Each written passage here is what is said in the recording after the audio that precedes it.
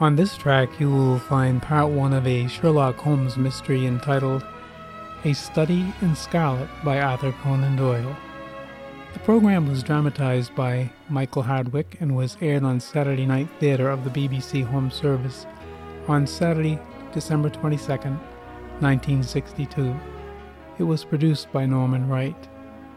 Sherlock Holmes is played by Carlton Hobbs, and Dr. Watson is played by Norman Shelley. There are 11 other supporting actors that make up the cast. A general synopsis of this three-part Sherlock Holmes mystery goes sort of like this. It seems that Enoch J. Drebber is found dead in an empty house on Brixton Road. Inspector Gregson of Scotland Yard is puzzled.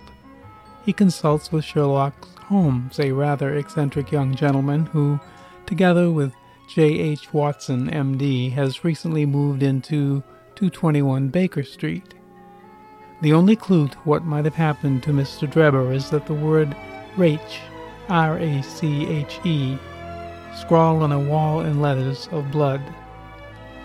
Sherlock Holmes perceives more than this, and with the aid of Dr. Watson they embark upon this extraordinary adventure. A Study in Scarlet, rebroadcast on Heirloom Radio. Thank you for the privilege of your time in listening to this story, which is, I remind you again, in 3 separate parts. This track is part 1.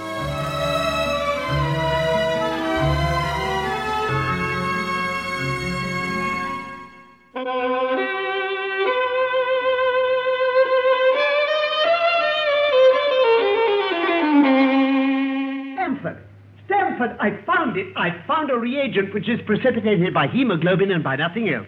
Dr. Watson, Mr. Sherlock Holmes. How are you? How do you do? You've been in Afghanistan, I perceive. How on earth do you know that, Mr. Holmes? Never mind. It was many years ago, but I shall never forget that fateful meeting in the laboratory at Bart's Hospital. I was home from India, invalided out of the army, and looking for lodgings in keeping with my pension. Holmes had just found a suite of rooms at number 221B Baker Street and wanted someone to share them. I'd been warned he might prove a strange companion. And so he did. I became more and more curious about him, and of course he quickly noticed it.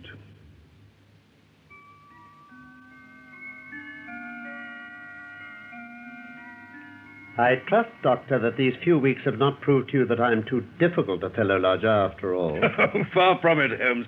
I don't mind admitting you puzzle me, though. Puzzle you? Well, the way you work like a fiend sometimes, and at others you lie on the sofa there, hardly uttering a word or moving a muscle from morning to night. And there's those curious visitors of yours. In one afternoon, a grey-headed, seedy fellow looking like a peddler, then an old white-haired gentleman, a fashionably dressed young girl, and a railway porter. Then that little sallow, rat-faced fellow, Lestrade, who's been here 3 times in a single week.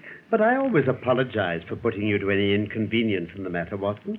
I have to use this room as a place of business, and these people are my clients. Yes, but what is it? Oh, never mind.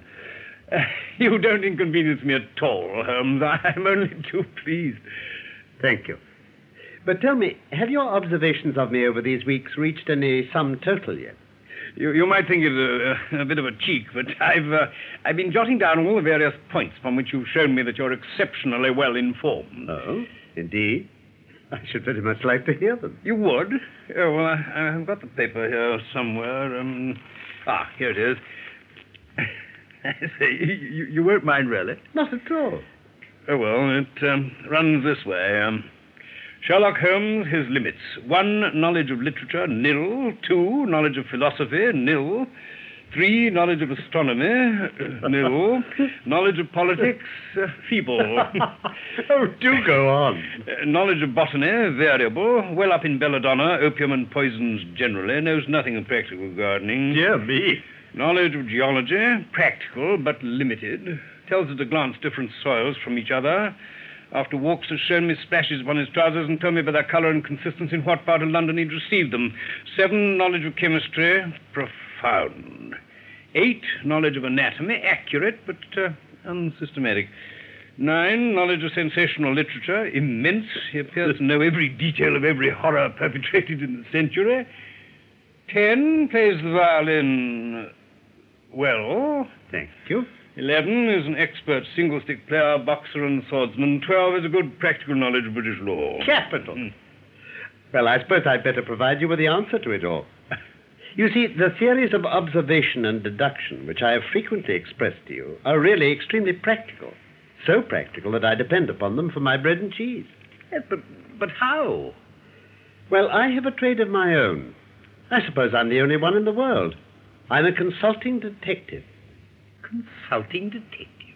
Here in London, we have lots of government detectives and lots of private ones. When these fellows are at fault, they come to me, and I manage to put them on the right scent. Lestrade is a well-known detective. He got himself into a fog recently over a forgery case, and that was what brought him here. I see. And these other people? Oh, they're mostly sent on by private inquiry agencies. I listen to their story, they listen to my comments, and then I pocket my fee. But do you mean to say that without leaving your room, you can unravel some knot that other men can make nothing of? I have a kind of intuition that way. Observation with me is second nature. You appeared to be surprised when I told you on our first meeting that you had come from Afghanistan. Yes. My train of reasoning ran thus. Here is a gentleman of a medical type, but with the air of a military man, clearly an army doctor then. He's just come from the tropics, for his face is dark, and that's not the natural tint of his skin, for his wrists are fair. He's undergone hardship and sickness, as his haggard face says clearly. His left arm has been injured. He holds it in a stiff and unnatural manner. Now, where in the tropics could an English army doctor have seen much hardship and got his arm wounded? Clearly in Afghanistan. The whole train of thought didn't occupy a second. It's simple enough as you explain it. But, Holmes, I don't really think that... I say, that fellow down in the street, I wonder what he's looking for. Oh, you mean the retired sergeant of Marines? Oh, now that really is going too far. Oh, well, we shall soon see. He's coming to our door. You know, the trouble is, Watson, that there are no crimes and no criminals these days. What's the use of having brains in our profession? I know well that I have it in me to make my name famous. No man lives or has ever lived who has brought the same amount of study and of natural talent to the detection of crime which I have done. And what's the result? There is no crime to detect. Or at most some bungling villainy with a motive so transparent that even a Scotland Yard official can see through it. A person to see you, Mr. Holmes. Oh, thank you, Mrs. Hudson. Come in. Letter by hand for Mr. Sherlock Holmes. Thank you. May I ask, my good man, what your trade may be? The commissionaire, sir. Uniform away for repairs. And you were... Sergeant, sir. Royal Marine Light Infantry, sir. No answer, sir. Very good, sir. Good day, gentlemen. Good day, Sergeant. Well, I'm blessed. Now, how in the world did you deduce that? Why, even when he was down in the street, I could see a great blue anchor tattooed on the back of the fellow's hand. That smacked of the sea. He had a military carriage, however, and regulation side whiskers. There we have the Marine. He was a man with some amount of self-importance and a certain air of command. You must have observed the way in which he held his head and swung his cane. No. A steady, respectable, middle-aged man, too, on the face of him. All facts which led me to believe that he had been a sergeant. Wonderful. Commonplace. Oh, but I said just now that there were no criminals. What? Huh? It appears that I am wrong. Look at this. What? Would you mind reading it to me aloud? What, this letter? Yes, certainly, yes. My dear Mr. Sherlock Holmes, there has been a bad business during the night at 3 Lauriston Gardens off the Brixton Road. Our man on the beat saw a light there about 2 a.m, and as the house was an empty one, suspected that something was amiss. He found the door open and in the front room discovered the body of a gentleman, well dressed and having cards in his pocket, bearing the name of Enoch J. Drebber, Cleveland, Ohio, USA. There had been no robbery, nor is there any evidence as to how the man met his death. There are marks of blood in the room, but there's no wound upon his person. We are at a loss as to how he came into the empty house. Indeed, the whole affair is a puzzler. If you can come round to the house any time before 12, you'll find me there. Yours faithfully, Tobias Gregson. Gregson is the smartest of the Scotland Yarders. He and Lestrade are the pick of a bad lot. They have their knives into one another, too. They're as jealous as a pair of professional beauties. There'll be some fun over this case if they're both put upon the scent.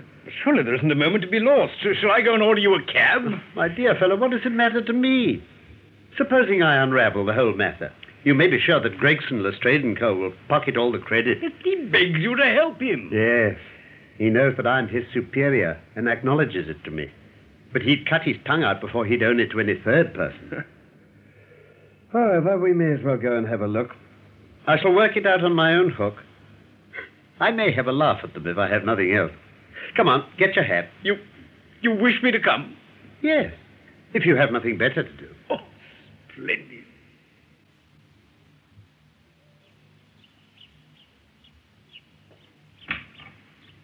Here you are, Kebby.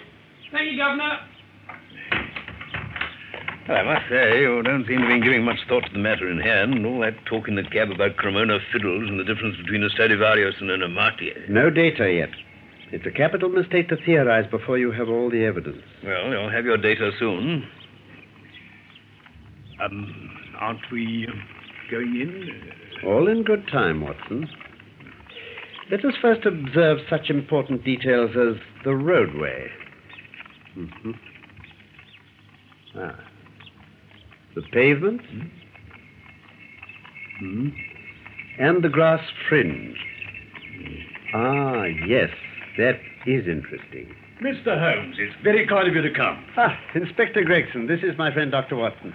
How do you do? How do you do, son? I've had everything left untouched. Except the pathway up to the house. Huh? If a herd of buffaloes had passed along, there couldn't be a greater mess.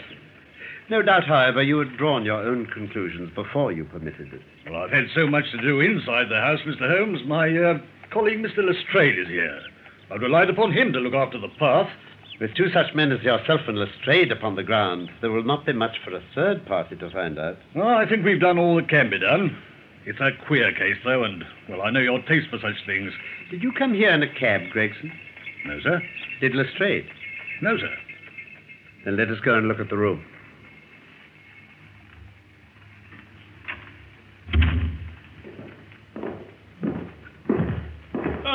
Good morning, Mr. Holmes. Good morning, Lestrade. I think you've met Dr. Watson. Of course, it's your rooms. Yes, how do you do? This case will make a stir, sir. Beats anything I've seen, and I'm no chicken. You found no clue? None at all. You're sure there's no wound? There are splashes of blood all over the place. Oh, positive. And, of course, this blood belongs to a second individual. Presumably the murderer, if murder has been committed.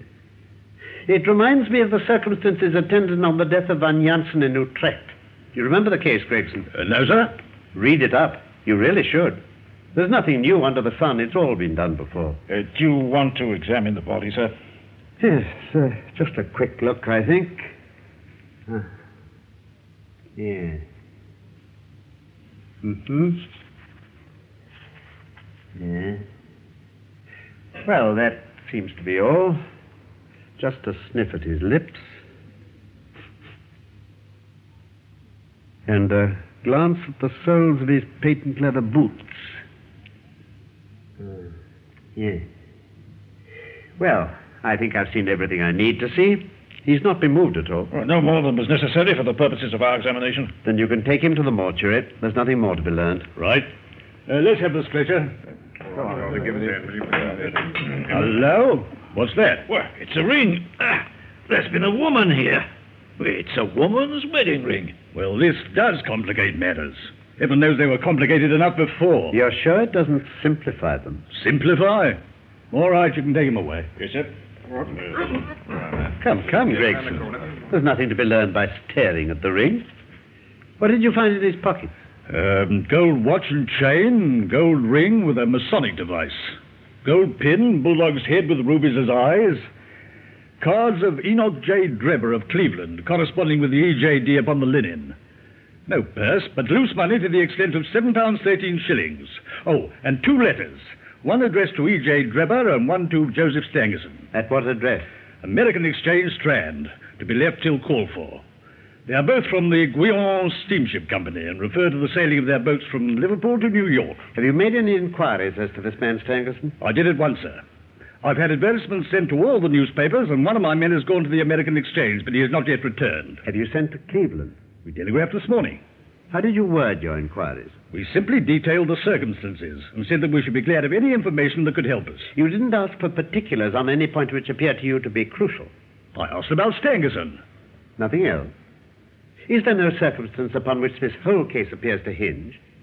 Will you not telegraph again?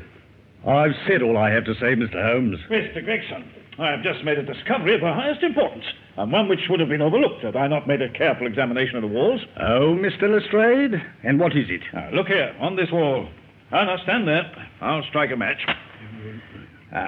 Look at that. What does it say? I can't quite see. R-A-C-H-E. Rache? What do you think of that? The murderer's written it with his or her own blood. You see this smear where it's trickled down the wall? That disposes of the idea of suicide anyhow. Why was that corner chosen to write it on? I'll tell you. You see that candle on the mantelpiece? Yeah. It was lit at the time, and if it was lit, this corner would be the brightest instead of the darkest portion of the wall. And what does it mean now that you have found it? Why, it means that the writer was going to put the female name Rachel, but was disturbed before he or she had time to finish. You mark my words, when this case comes to be cleared up, you'll find that a woman named Rachel has something to do with it. All very well for you to laugh, Mr. Sherlock Holmes. You may be very smart and clever, but the old hound is the best when all's said and done. Oh, I really beg your pardon, Lestrade. You certainly have the credit of being the first of us to find this out. And as you say, it bears every mark of having been written by the other participant in last night's mystery. I have not had time to examine this room yet, but with your permission I shall do so now. Now, where's my lens? There. I think that will do. 20 minutes that took you, Mr. Holmes. I could have spared you the trouble in 5. They say that genius is an infinite capacity for taking pains. It's a very bad definition, but it does apply to detective work. What do you think of it, sir? Oh, it would be robbing you of the credit of the case if I were to presume to help you. You're doing so well now that it would be a pity for anyone to interfere. If you let me know how your investigations go, I shall be happy to give you any help I can. In the meantime, I should like to speak to the constable who found the body. Is he here? Well, no, he's off duty now. Then can you give me his name and address? Oh, yes, sir. His name is John Rance. And you'll find him at 46 Audley Court, Kennington Park Gate. Kennington Park Gate. Thank you. Come along, Doctor. We shall go and look him up. Oh, gentlemen. Yeah? I'll tell you one thing which may help you in the case. What's that, sir? There has been murder done, and the murderer was a man.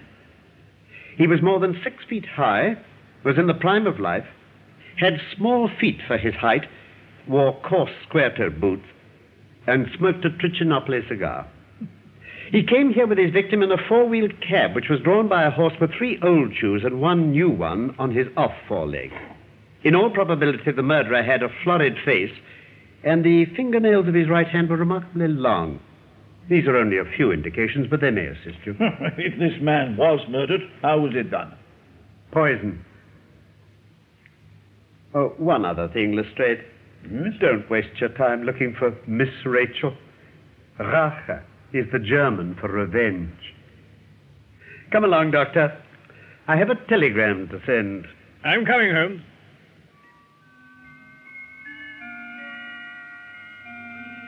Now that I've sent my telegram, we can go and see this Constable John Rance. You think he'll be able to help us? There's nothing like first-hand evidence. As a matter of fact, my mind is entirely made up on the case. But still, we may as well learn all that is to be learned. You amaze me, Holmes. Surely you're not as sure as you pretend to be of all those particulars you gave? There's no room for a mistake. The very first thing which I observed on arriving there was that a cab had made 2 ruts with its wheels close to the curb. Mm-hmm. Now, up to last night, we've had no rain for a week, so that those wheels, which left such a deep impression, must have been there during the night. There were the marks of the horse's hoofs, too, the outline of one of which was far more clearly cut than that of the other 3, showing that that was a new shoe. Since the cab was there after the rain began, and was not there at any time during the morning, I have Gregson's word for that. It follows that it must have been there during the night, and therefore that it brought those two individuals to the house. Well, that seems simple enough, but how about the other man's height? Why, the height of a man, in 9 cases out of 10, can be told by the length of his stride. It's a simple calculation enough, though there's no use my boring you with figures. I had this fellow's stride both on the clay outside and on the dust within. Then I had a way of checking my calculations. When a man writes on a wall, his instinct leads him to write about the level of his own eyes. Now, that writing was just over 6 feet from the ground. It was child's play. And his age? Well, if a man can stride 4.5 feet without the smallest effort, he can't be quite in the sere and yellow. That was the breadth of a puddle on the garden path which he had evidently walked across. Patent leather boots had gone round, and square toes had stepped over. There's no mystery about it at all. I'm simply applying to ordinary life a few of those precepts of observation and deduction which I advocated in an article some time ago. Is there anything else that puzzles you? Well, the fingernails and the Trichinopolis are gone. The writing on the wall was done with a man's forefinger dipped in blood. My glass allowed me to observe that the plaster was slightly scratched in doing it, which would not have been the case had the man's nail been trimmed. I gathered up some scattered ash from the floor. It was dark in color and flaky, such an ash as is only made by a Trichinopoli. I've made a special study of cigar ashes. In fact, I've written a monograph upon the subject. I flatter myself that I can distinguish at a glance the ash of any known brand, either of cigar or of tobacco. It's just in such details that the skilled detective differs from the Gregson and Lestrade type. And the florid face, then? Ah, that was a more daring shot. Though I've no doubt that I was right. You mustn't ask me that at the present state of the affair. My head's in a whirl. The more one thinks of it, the more mysterious it grows. How came these two men, if they were two men, into an empty house? How could one man compel another to take poison? Where did the blood come from? What was the object of the murderer, since robbery had no part in it? How came the woman's ring there? And above all, why should the second man write up the German word Rache before decamping? I confess, Holmes, I can't see any possible way of reconciling all these facts. You sum up the difficulties of the situation succinctly and well, Watson. There is much that is still obscure, though I've quite made up my mind on the main facts. As to poor Lestrade's discovery, it was simply a blind, intended to put the police upon a wrong track by suggesting socialism and secret societies. It was not done by a German. Oh. If you notice, the A was printed somewhat after the German fashion. Now, a real German invariably prints in the Latin character, so that we may safely say that this was not written by one, but by a clumsy imitator who overdid his part. Oh, no. It was simply a ruse to divert inquiry into a wrong channel. I'm not going to tell you much more of the case, Doctor. You know, a conjurer gets no credit when once he's explained his trick. And if I show you too much of my method of working, you'll come to the conclusion that I'm a very ordinary individual after all. Oh, I shall never do that. You have brought detection as near to an exact science as it ever will be brought in this world. I'll tell you one other thing. Patent leathers and square toes came in the same cab. And they walked down the pathway together as friendly as possible, arm in all probability. When they got inside, they walked up and down the room, or rather, Patent Leather stood still while Square Toes walked up and down. I could read all that in the dust, and I could read that as he walked, he grew more and more excited. That's shown by the increased length of his strides. He was talking all the while and working himself up, no doubt, into a fury. Yes. Then the tragedy occurred. Well, I've told you all I know myself. For the rest is mere surmise and conjecture. We have a good working basis, however, on which to start. And now we must hurry, for I particularly want to visit Constable Rance in Kennington. Let's go find a cab.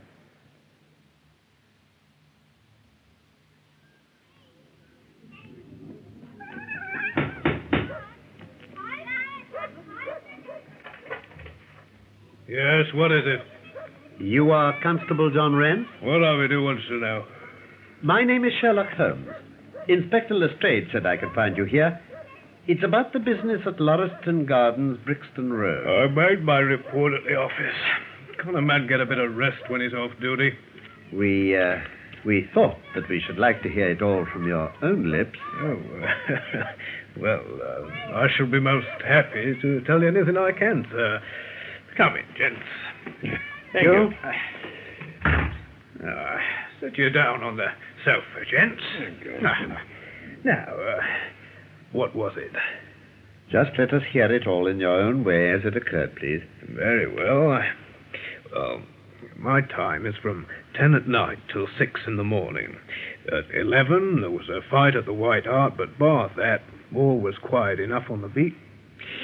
At 1 o'clock, it began to rain. And I met Harry Murcher, who was the Holland Grove beat, and we stood together at the corner of Henrietta Street a-talking. Well, presently, maybe about 2, a little after, I thought I'd take a look around and see that all was right down the Brixton Road. It was precious dirty and lonely. Not a soul did I meet all the way down, though a cab or two went past me.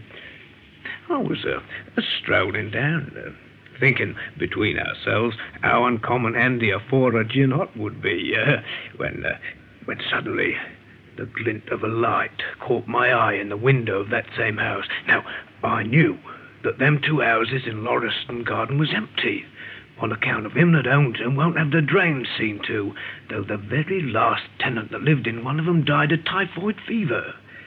So, I was knocked all in a heap at seeing a light in the window, and I suspected something was wrong. When I got to the door, You stopped and then walked back to the garden gate. What did you do that for? Well, that's true, sir, I did, though. How you come to know it, heaven only knows. Was you watching? No.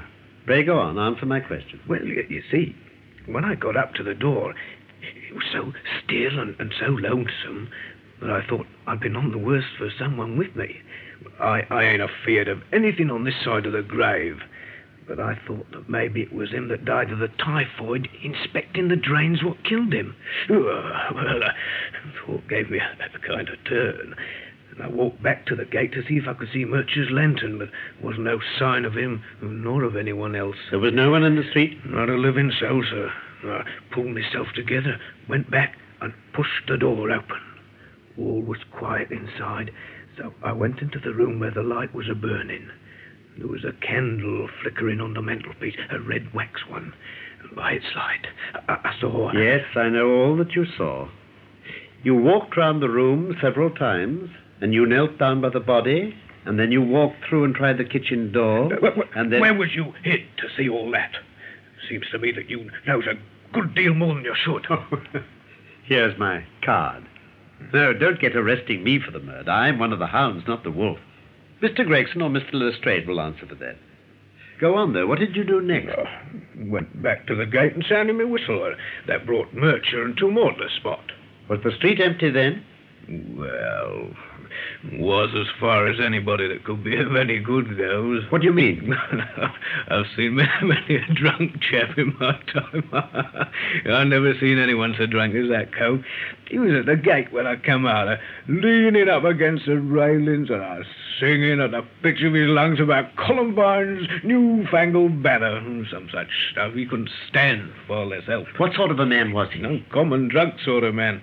He'd have found himself at the station if we hadn't been so took up. His face, his dress, didn't you notice them? I should think I did notice them, seeing that I had to prop him up, me and Murcher between us. He was a long chap, a red face, the lower part muffled round. That'll do. What became of him? Well, we didn't have to do without looking after him. I'll wager he found his way home all right. How was he dressed? Brown overcoat. Had he a whip in his hand? A whip? No. He must have left it behind. You didn't happen to see or hear a cab after that? No. Well, there's half a sovereign for you. Oh. Thank you, sir. I'm afraid, Rance, that you will never rise in the force. Oh? That head of yours should be for use as well as ornament. You might have gained your sergeant's stripes last night. The man whom you held in your hands is the man who holds the clue to this mystery and whom we are seeking. But I tell you... There's no use arguing about it now. I tell you that it is so. Come along, Doctor.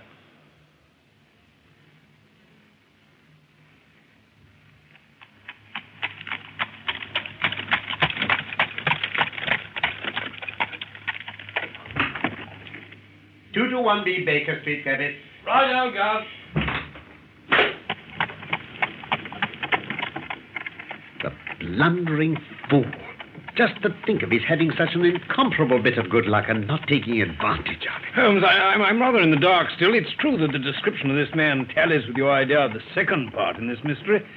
But why should he come back to the house after leaving it? The ring, man, the ring. That was what he came back for. If we have no other way of catching him, we can always bait our line with the ring. I shall have him, Doctor. I lay you 2 to 1 that I have him. I must thank you for it all. Me? I might not have gone but for you, and so have missed the finest study I ever came across. A study in scarlet, eh? Yeah, why shouldn't we use a little art jargon? There's the scarlet thread of murder running through the colorless skein of life, and our duty is to unravel it and isolate it and expose every inch of it.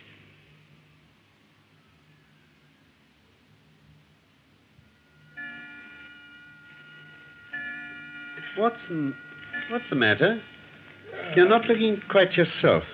This Brixton Road affair's upset you. Well, to tell the truth, it has. I ought to be more case-hardened out of my Afghan experiences. I saw my own comrades hacked to pieces of my wand without losing my nerve, but I've gone over this business again and again this afternoon, till I dozed off, that is. I can understand. There's a mystery about this which stimulates the imagination. Where there's no imagination, there's no horror. Have you seen the evening paper? No. Gives a fairly good account of the affair. It doesn't mention the fact that when the man was raised up on the stretcher, a woman's wedding ring fell upon the floor. Oh. No, it's just as well it doesn't. Why? Look at this advertisement. What? I had one sent to every paper this morning immediately after the affair. Where? In the found column. Ah, yes. In Brixton Road this morning, a plain gold wedding ring found in the roadway between the White Hart Tavern and Holland Grove. Apply Dr. Watson, 221B Baker Street, between 8 and 9 this evening. Oh. Excuse my using your name. If I used my own, some of these dunderheads would recognize it and want to meddle in the affair. Oh, that's all right, but supposing anyone applies, I've no ring. Oh, yes, you have. Huh? Here you are. This is almost a facsimile. I say. But who do you expect will answer this advertisement? Why, the man in the brown coat. Our florid friend with the square toes. If he doesn't come himself, he'll send an accomplice. Wouldn't he consider it too dangerous? Not at all. If my view of the case is correct, and I have every reason to believe that it is, this man would rather risk anything than lose the ring. According to my notion, he dropped it while stooping over Drebber's body and didn't miss it at the time. After leaving the house, he discovered his loss and hurried back, but found the police already in possession owing to his own folly in leaving the candle burning. He had to pretend to be drunk in order to allay the suspicions which might have been aroused by his appearance at the gate. I see. Now, put yourself in that man's place. On thinking the matter over, it must have occurred to him that it was possible that he had lost the ring in the road after leaving the house. What would he do then?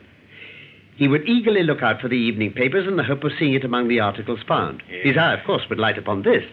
He'd be overjoyed. Why should he fear a trap? There'd be no reason in his eyes why the finding of the ring should be connected with the murder. No. He would come. He will come. You shall see him within the hour. And then? Oh, you can leave me to deal with him then. By the way, have you any firearms? Oh, I've my old service revolver and a few cartridges. You'd better clean it and load it. He'll be a desperate man. And though I shall take him unawares, it's as well to be ready for anything. Very well, then. I'll do it as soon as we've had dinner.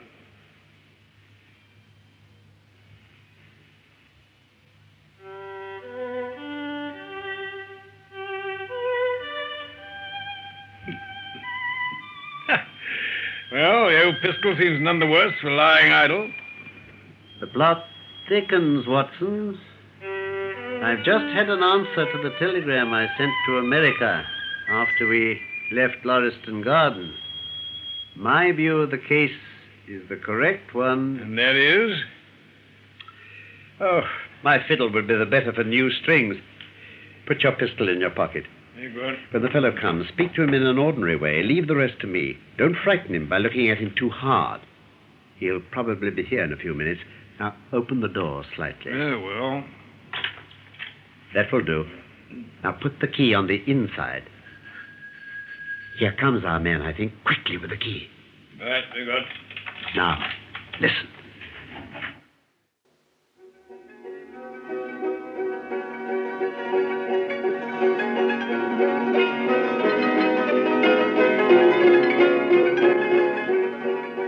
A Study in Scarlet was the first ever story of Sherlock Holmes from the inspired pen of Sir Arthur Conan Doyle. We are presenting it in 3 parts. My real name is Norman Shelley. It was my friend Carlton Hobbs who played Sherlock Holmes. I was Dr. Watson. Michael Hardwick wrote the script for this BBC production from London. Of course, I look forward to the pleasure of your company again very soon of A Study in Scarlet.